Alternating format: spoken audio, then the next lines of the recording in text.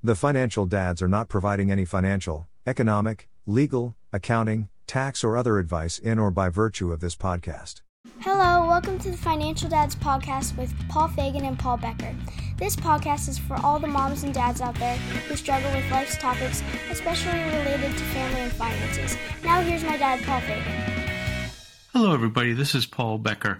Paul Fagan got a little tied up with work today, so we're going to keep going with the show here. And today we have our guest, Alejandro Sata. So Alejandro, he's a mortgage broker and owner of Prosperity Lending. Prosperity Lending is a boutique mortgage brokerage for self-employed borrowers. He specializes in helping this community and agents understand the market and access to deals they may not know. So we're going to skip the news and the banter because I'm not going to talk to myself, although I do that frequently. So welcome to the show, Alejandro. Thank you very much, Paul. It's a pleasure to be here. Thank you for inviting me. We're excited about this. You know, I've always really mostly been employed at a larger organization. And so getting a mortgage as a self-employed is a little different to me. I know a little bit about it, but not much. So I'm interested in this. But let's get started. Can you tell us a little bit about your journey and how you ended up doing this sort of work? Well, I ended up doing it. I started at the age of 7, actually, and I had a very rough time. My brother used to ask me for money. I would lend it to him. I would make these huge legal-size contracts that I would type on my grandmother's typewriter. And then my brother, when he couldn't pay, he would bring them to my mom, and my mom would say, "How can you do this to your brother? This is not fair." And after like 7 or 8 times of that, I decided that lending was not something that people really liked. So that's how I started. And then much later in life, in 2005, I used to do infomercials, but in 2005, I stumbled on the world of real estate through an infomercial client.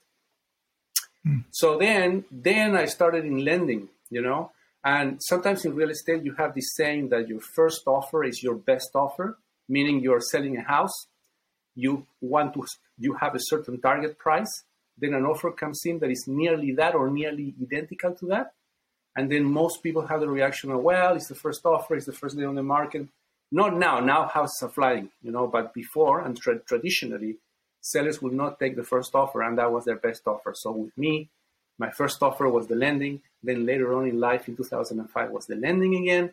But to make a long story short, I have worked in every single aspect of real estate. I have been a lender. I have been a listing agent, a luxury listing agent. I've worked in commercial real estate, in commercial lending, in raising money for a hedge fund for real estate. And then after doing all of that, I decided to come to my roots, which is just mortgage lending. Oh, wow. That's pretty interesting, especially the contract with your brother. I wish I had known that when I was younger, because I probably would have done something similar.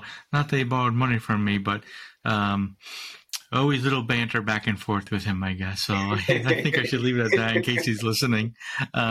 Yes.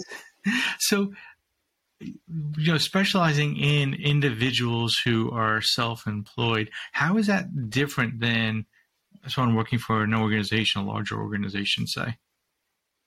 Well, if you're working for an organization and you're getting paid through a W-2, then the system and the lending financial world is made for you.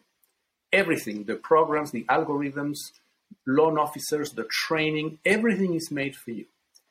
However, if you are a self-employed person or an entrepreneur, then the business world is not made for you. I mean, the lending world is not made for you.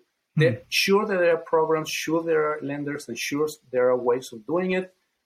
But since W-2 employees represent over 95% of applicants, there is no interest to develop technology strategies or services for the other 5%. Now, in America, where we are hundreds of millions of people, that 5% is a lot of people. It's many millions of people. But the industry at large is automated. In the old days, you will go to your bank, to your local bank that sometimes you could walk into. The account executive would know you. They would know your birthday. They would know how you make your money. So if you needed any money, you went there and you said, hey, I'm going to buy a house. But he already knows how much you make. He can look at your checking account with his fingertips, and he can immediately, after you answering a few questions, make a decision. That was the traditional way. That's the system that I grew up. Even though I come from Chile, that is the system. I went to my bank, I have my local bank, I have my account executive, and he knows me. I know a lot of people would like that service, but that service in America, unless you have $10 million or more, or you're a very high net worth individual, most people don't get that service at all. And this is the problem. The problem is that to make it cheaper and to automate it, that service got rid of for most of us. And that's why it became complicated. If you don't fit the system, then you need to have something special. If you need to have something special, somebody needs to invest more time on you.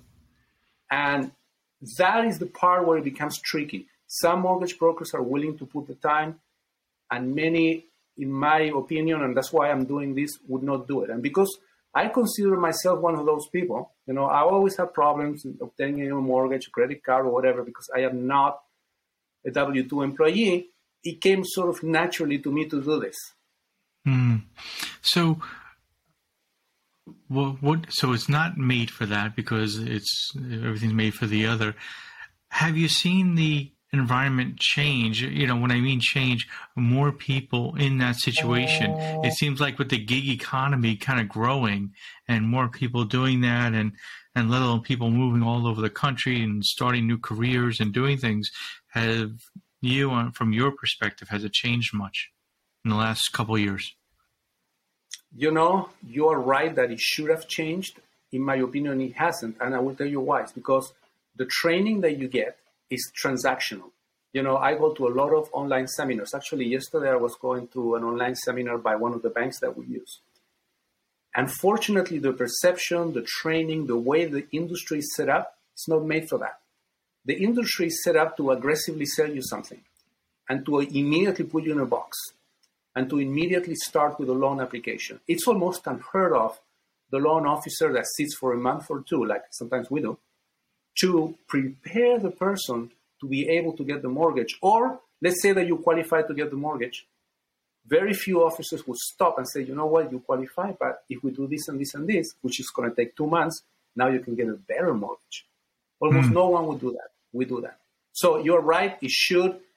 The lending environment should go there, but in my opinion, it will not. It's because of the inertia. You see, this it's not just the training; it's also the actual technology. There is so much money invested in the infrastructure the way it is right now that unless something cataclysmic happens, it won't change. So what makes it harder for someone self-employed versus someone who isn't? I'll give you a couple of examples. A self-employed person works on cash flow. Interestingly, a person that works for a company works on a salary. What does it mean, a salary? It means that at a certain time, very predictably, you're going to get an amount of money. You more or less have that amount of money allocated, and you will disperse it in a certain way. When you are a self-employed or a person that works on a gig, it's not like that at all. You get, number one, various amounts of different cash flows that come at different points in time. So you might get, in a certain date, a small amount of cash flow, and then a month or 2 months, you might get a big amount of cash flow. Once you get this big windfall that happens in a periodic way, but sometimes it's not 100% predictable, meaning that that on May, for example, you're going to get the check, but you don't know if it's going to be the 15th, the 16th, or the 20th, but you're going to get it.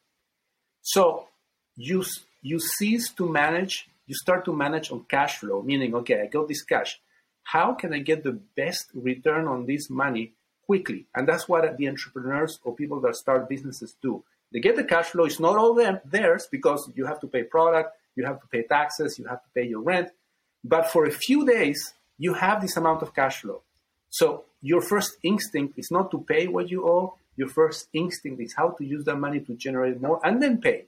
Yes, you may incur a late fee here and there, but for most people in the gig economy, that is part of the cost of doing business.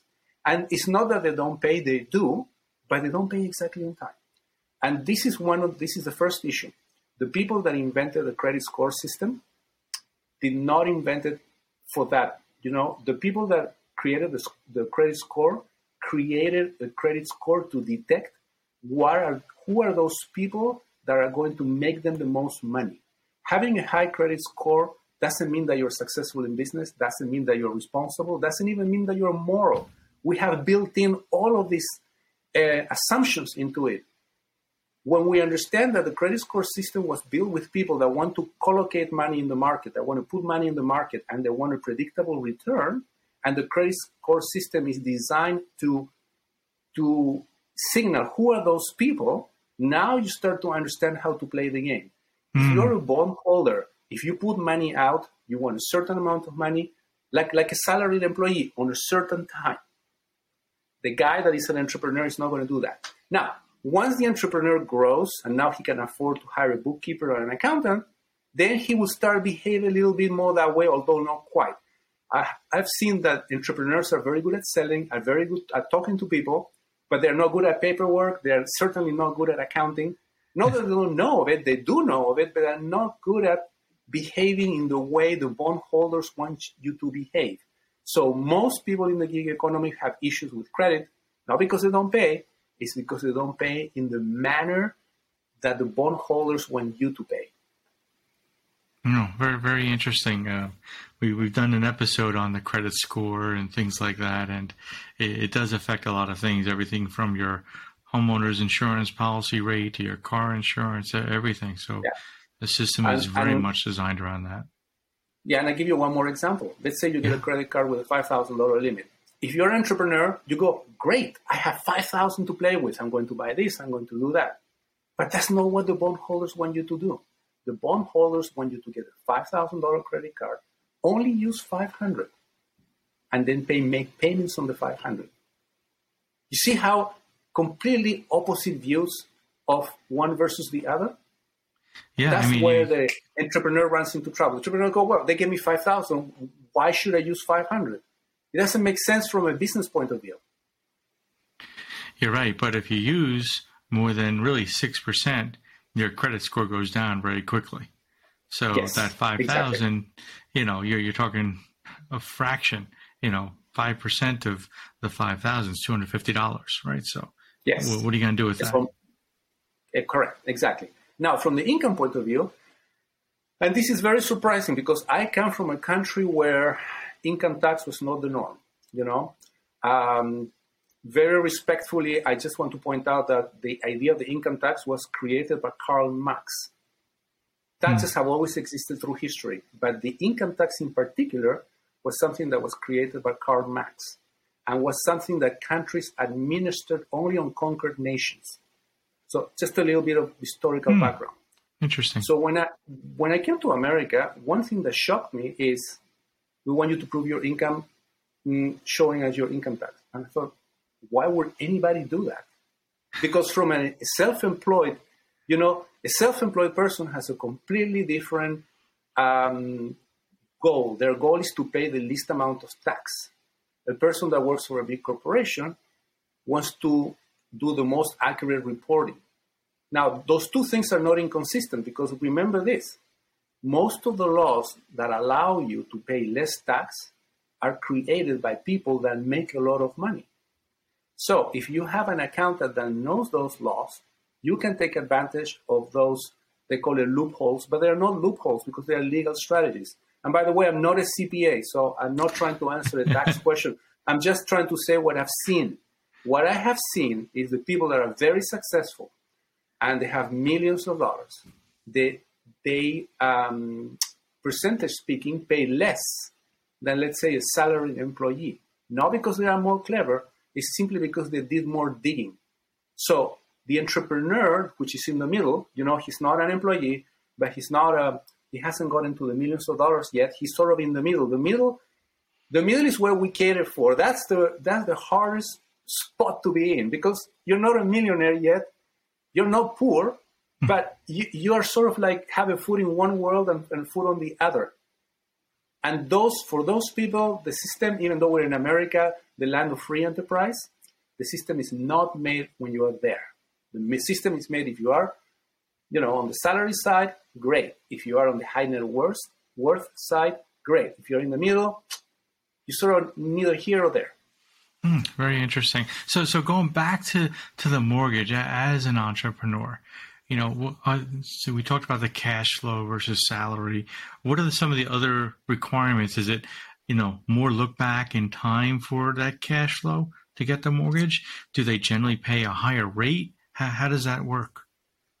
The way that enterprising banks have done it, they've seen that to really qualify and self-employed, they don't look for a tax return anymore. If you do have a tax return that qualifies you for the loan, that's our first alternative. We always do that first because that's the cheapest rate, and we want to give you the cheapest rate.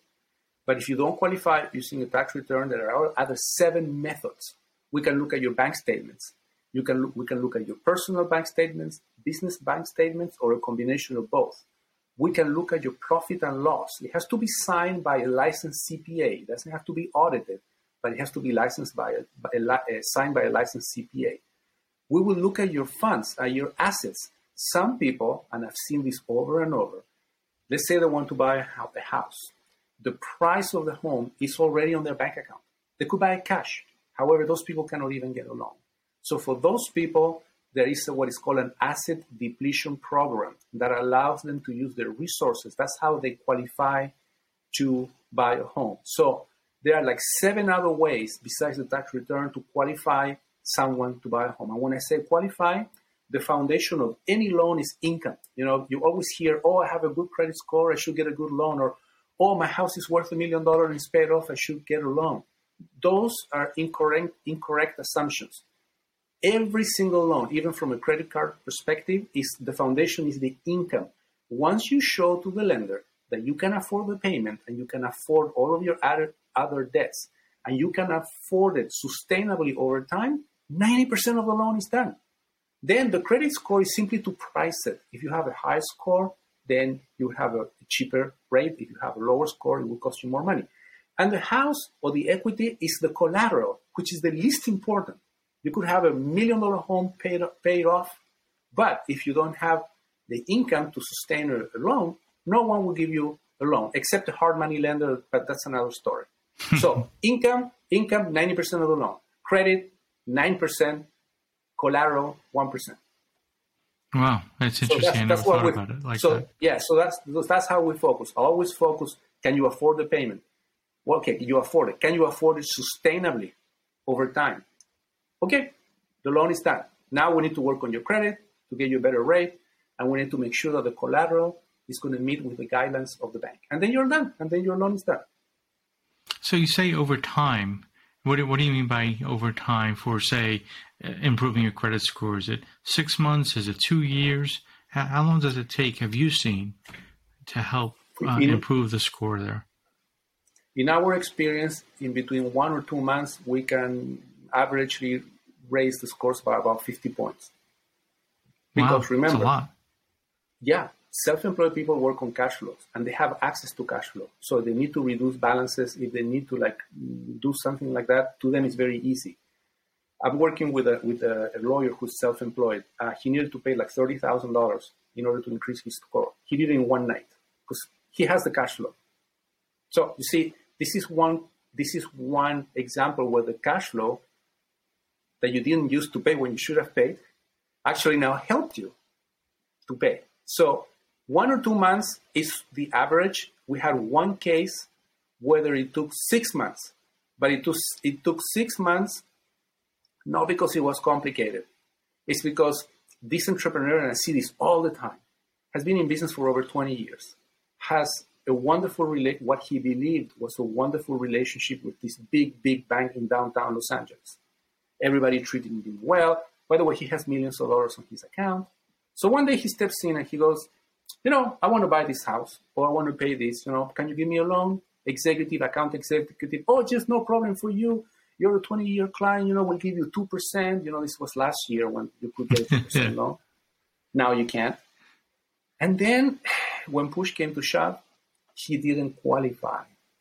And he was outstanding because they have all of his account information. They know how much money he makes. They handle all of his deposits. He's been with them for 20 years. He couldn't get it. Why don't I qualify? Oh, it's because in your credit report you have this and this. which, by the way, were very small and really, in the scheme of things, unimportant. But again, when you are in the matrix of lending and when you depend on systems, because remember, they took away personal banking and replaced it with a system. The system doesn't care if you had a 20-year relationship, doesn't care that you are a successful entrepreneur. The system only cares for its variables. So there was a variable in the system he didn't comply with. And therefore, they couldn't give him the loan, even though they had all of his information for 20 years. Isn't that amazing? Wow. So, I'm listening to you, I'm thinking about, the mortgages I've done over time and, points or 0-point loans versus paying for points. Do people have the same level of options to them that are self-employed, or is that also more challenging for them? They have the same options, but I am a licensed realtor. I always was a realtor, and we are licensed by the Department of Real Estate. One of the first things you learn when you're in real estate or when you have a real estate license is you have to disclose. So disclosing for me was ingrained on my training. We always disclose. However, many of my mortgage colleagues don't like to disclose. They also don't like to disclose how much they make, even though the law is very clear that you have to disclose. However, if you are in California, if you're licensed under the Department of Corporations, they changed their name now, they're called something else.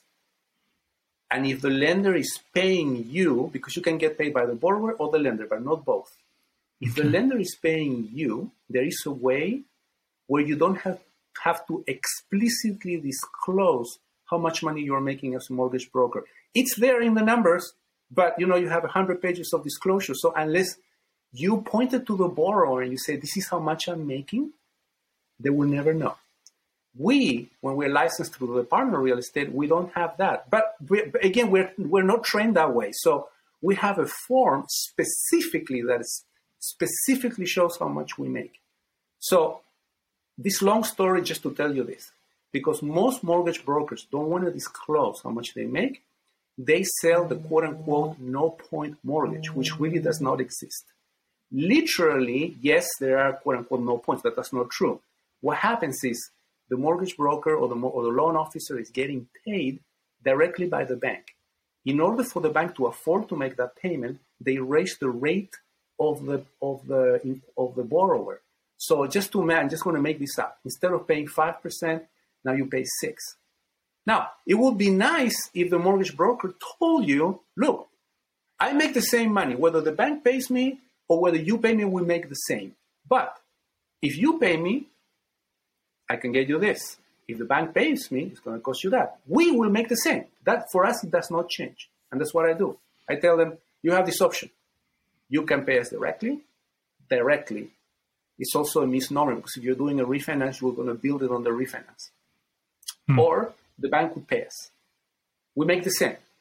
And then we give them the choice. But very few of my colleagues do that because my colleagues are afraid to tell the borrowers how much a loan really costs. A loan costs between $5,000 to $30,000 just on mortgage broker fees, depending on the loan amount. That's what it really costs. And my colleagues are afraid of saying that. So where on a form can I find that? Is it just under closing costs, or where would I find that? It's on the second page of the loan estimate. You get the loan estimate, you get like 4 pages. You get the first page, which is the summary of the loan. The second page goes into the details of the loan. Then on section A, you go to the first line, which says discount. But that line that says discount can say the wording can change slightly. But this is how you can tell. A discount is usually no more than 1%, meaning what you pay the lender, not the mortgage broker, what you pay the lender to get a reduced rate. That's usually no more than 1%.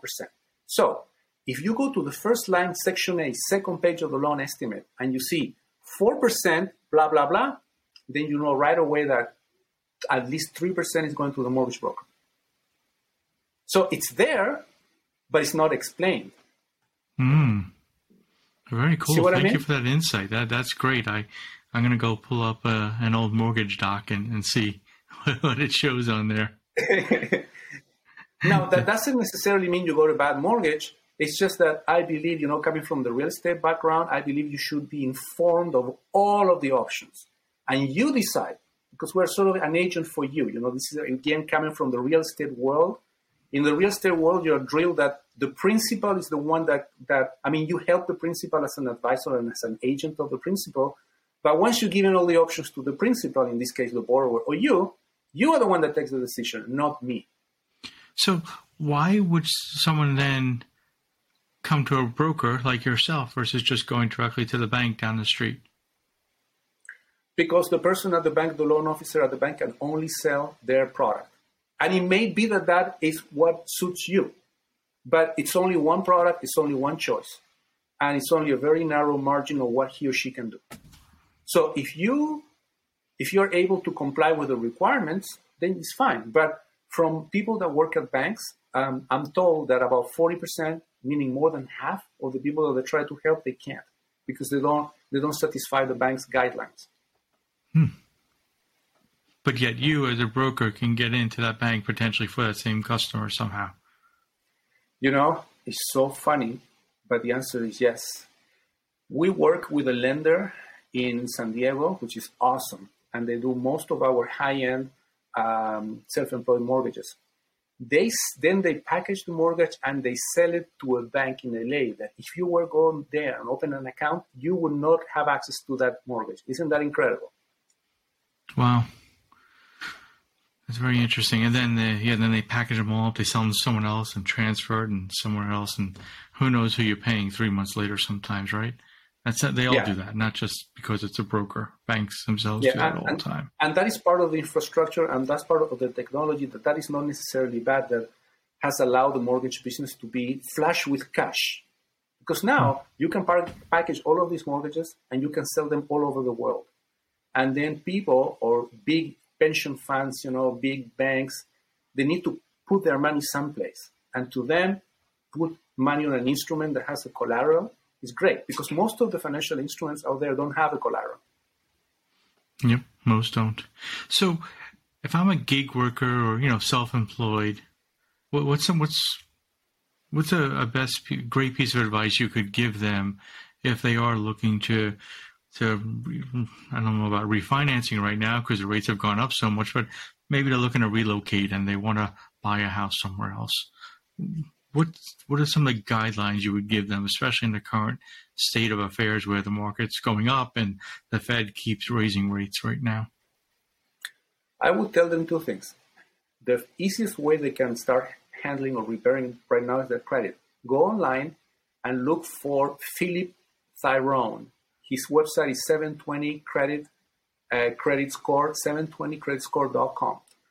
By the way, I'm not affiliated to him. I don't have any relationship. I don't get any money from him. I'm just doing this from the bottom of my heart. He's the best. He was a loan officer. He developed a system called 7 Steps to 720. If you go on eBay, he used to have these CDs, 6 CDs that he sold on a plastic binder. If you go to eBay and type 7 Steps to 720 and you find the binder, which is like $20, buy it right away. If not, go to 720credit.com and download the system. Although, in true honesty, if you have the binder, it's a lot better. The website, makes a really shortened version. But if you are able to find the CDs, so my advice is get that thing and apply it. Number one. Number two, remember that loans are based on income. If you can afford your rent, accumulate at least 12 payments of rent. Document every time you pay the rent. Either the landlord sends you an email or you have an account. Find a way to document each payment and always keep 12 on-time payments documented. Then when you go and look for a house, let me see if I can give you a rule of thumb. If you're paying like $2,500 in rent, that gives you more or less access to a mortgage of about $400,000. Okay. So you can keep this as a rule of thumb. $2,500 in rent, you most likely could get a $400,000. And then the last thing is you need to have some savings. You hear over and over and over, no money down payment, FHA, 3.5%, 0 down, 100% financing. Just remember this. The least money you put on your mortgage, the more costly in terms of points, fees, and payments is going to be. It's a lot better to save 5% or get it as a gift. A gift from your dad, from your family, from anyone is fine. So either talk somebody into giving you a gift and or save at least 5%. Don't fall for the 3.5, the 0 down, the this or that. They all comes with strings attached and they all will cost you more. Very good advice. Very good. Very neat. So let's go into a couple more questions here. What would you say is the biggest financial mistake that you have made? Not buy a house on time because of an erroneous expectation. For many years I lived on the west side of Los Angeles, where the cheapest house that I liked cost about $1.5 million. And at that time, I could not afford it. That was my biggest mistake because should I have bought a $500,000 or $600,000 home that I could afford at the time, I would be sitting in a $1.5 million home now. But that doesn't only apply to me. I'll tell you a very little story. I know that we're running short on time. When I started on this business in 2005, I love reading, I'm a history buff, and I was reading this article about this couple in LA, wondering whether they should buy this $300,000 home, because in 2005, the trajectory of prices was going up. And they knew that $300,000 home should really cost $250,000. So they were thinking, are we timing the market correctly? Aren't we timing correctly? So to make a long story short, that $300,000 home is today worth $1.2 million. And this is not just in the US. This is not just in the US dollars. I have a good friend in Chile, in pesos, not even dollars, who is a university professor. She bought an apartment, a condo, not even a house. And in Chile, that is in a very bad economic situation right now. That thing has already appraised more than 40%. So that is the biggest mistake. What would you say? I've made many other mistakes, by the way, many others. But you asked me for one of the biggest. No, that's great. Thank you. Thank you for sharing. What would you say is the single best piece of advice you have received? That was in 1994 when I lived in England, and I went to a financial seminar that was given by a German financial advisor. And this is what he said. He said, when you run into an economic problem, what is the first thing you do? He said, well, you need money. So you go around, you ask for a loan, you ask for friends to give you money. And he says, doesn't that solution always get you into trouble? And then we all said in the audience, yes. And then he explained why. He said, money is a byproduct. Money is a consequence. Money is what comes after. And he says, after what? After you have delivered a product or a service that is valuable to the recipient. So he said, if you need money, don't concentrate on money. Don't go running and getting a credit card or trying to get a loan. Concentrate on what can you deliver in abundance to a recipient. And then you would create the right to receive money from that person. That to me was like, wow, amazing advice. I really like that one. Definitely going to have to re-listen to that again later, because sometimes when I record, I hear things, but I want to make sure I hear them right and well. So definitely going to re-listen to that. So Alejandro, what would your takeaways from our discussion today? How can people find you, get in touch with you, and so on and so forth? I try to answer all of my emails and answer all of my phone calls. Very early on, I was shocked that I tried to talk to people that I consider very successful.